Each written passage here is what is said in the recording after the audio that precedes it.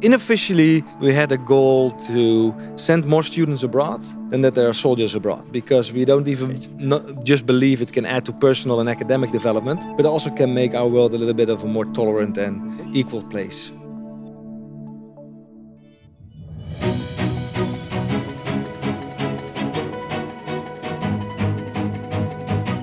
Hello and welcome to KPMG's Talking Tertiary podcast, where we reimagine tertiary education for a changing world.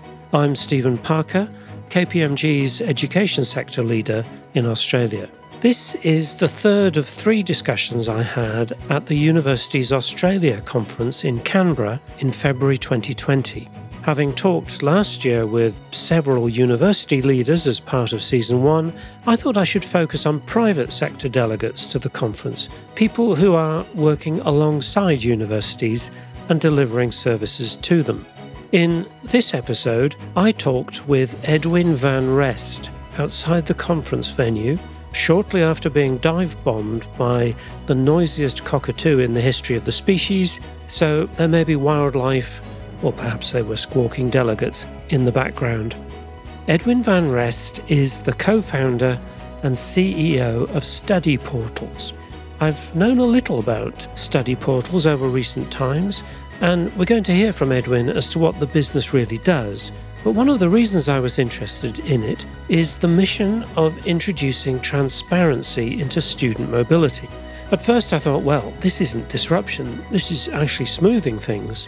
Then I thought, maybe it is disruption after all. Maybe some markets are actually configured by imperfect information and information asymmetry, through people not really knowing what their full choices are, and so they go to the nearest, or the most convenient, or what they know best. So, in a way, transparency could be disruptive. We're about to find out whether I was completely wrong in this presupposition. And a postscript: as you'll gather from a comment later, the interview was recorded before it was known that, sadly, COVID-19 became a pandemic. Here's the interview. Edwin van Rest, welcome to Talking Tertiary. Thank you so much, Stephen. You're here in Canberra at the UA conference. I'm going to ask you in a moment a little bit more about the business, the organisation, but what actually brought you to this conference and to Australia at the moment? Australia is our fifth biggest destination market for our students right now, so growing very rapidly. Therefore, I'm here to contribute and to participate in the debate, what is playing in the university sector here, and visiting our partners here and prospective partners. So tell me a little bit more about Study Portals. How long have you been in operation? We've been in operation for about 10 years. I'm from the Netherlands, and I'm an industrial engineer, but I always had the dream to study abroad. I wanted to develop myself culturally, and therefore I thought I'd better go to the full other end of the cultural spectrum. So I studied in Japan for my postgraduate degree, and I was kind of a victim, or at least I had to fight through this transparency or lack of information.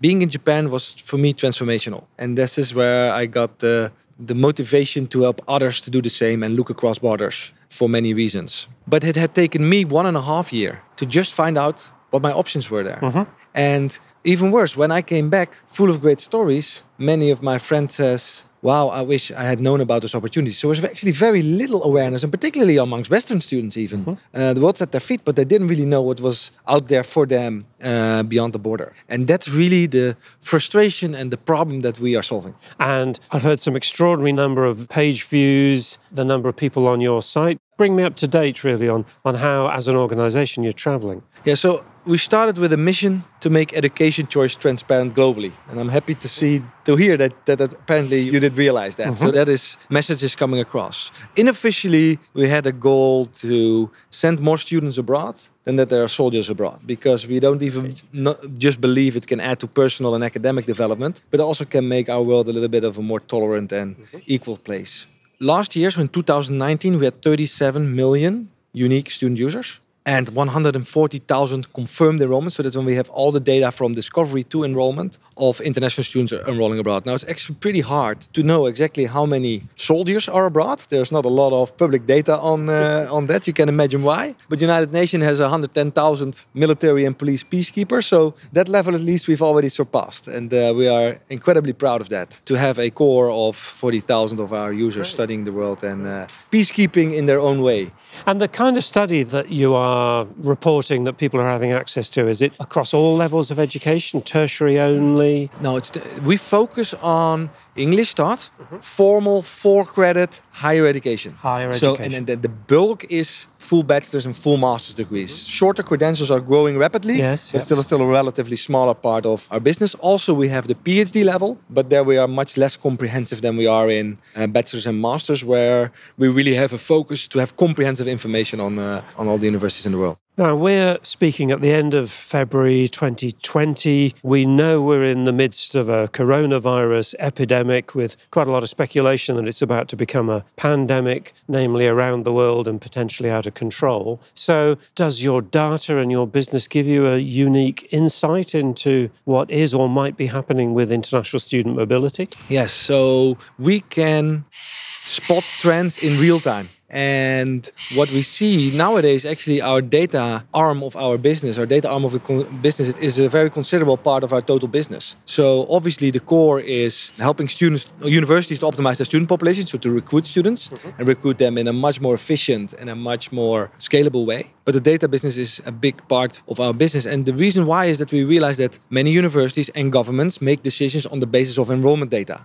But actually enrollment data is about 18 to 24 months after the fact. Sure. Students have to enroll, have to make census, and then still typically takes a couple of months before the data is available at quality. We have forward-looking data, and we have interest data, and we've already matched with enrollment data and seen that we have really good predictive power of future enrollment. So we have a little bit like an 18 to 24-month crystal ball, if you like, and we've shown those correlations. Okay. And that interest data happens in real time. So it changes in real time on the basis of what happens in the press. So for instance, we have a Brexit dashboard that's been used by a lot of our UK partners to really see every time there was news about Brexit, how that influenced how every source market was thinking about the UK and about alternative destinations. To be able to respond faster and to be able to anticipate and optimize their planning. Also, we can, for instance, see very well how supply and demand is developing. So we see 24 months earlier how a certain type of program is going in terms of student demand. But we can also exactly see which universities are offering that program at which price point. So that's a great data set, for instance, for institutions to do portfolio development. So what is your real-time data telling you at the moment about student interest? Yeah, there is a little bit of a panic situation, I would say, particularly when it comes around the coronavirus. And we do see students very rapidly at scale looking at alternative destinations, seeing what options they might still have to study somewhere. And the more popular destinations seem to be the UK, continental Europe, and also Canada is considered because of perhaps more opportunity to still get entry to those countries, where the US and Australia have been taking a much more stricter stance on a travel ban from a travel ban perspective. Well, there's a lot to play out yet, I think, in this whole episode of coronavirus. So we'll see in a few months' time where it all ends up. Can I look further into the future, however? How do you see your business developing? What would be a long-term success for you? So we think it's pretty strange that if you want music, you can go to Spotify or the Apple Music Store. Sure. Or if you want a hotel, you go to Booking.com or you go to Expedia. But in higher education, there's still no true global platform where education choice is fully digitized. We are confident that in the next 5 years, there will be a category-leading higher education platform. And Study Portals is in pole position to fill that space. I can't say that we are already there. We're certainly the biggest and have the largest traction among students from anything out there in the world. But we're really looking to make higher education choice a lot more efficient and a lot more reliable for students, and therefore make the world a more equal place, make the world a little flatter, make the world a little smaller. And also disrupt the way institutions optimize their student population, give them much easier access to talent pools that are difficult to reach with alternative channels like travel or the agent network or advertising or print. So yeah, that's what we are going for. Terrific. Wow. Sometimes people say the Amazon of learning. Well, music to my ears in many ways, making the world a more equal place, but whilst also disrupting it and bringing real-time information to people so they can make informed choices. These all seem to be really important trends. I wish you the very best of luck in the future. So Edwin van Rest, thank you for joining me and Talking Tertiary. Thank you so much, Stephen.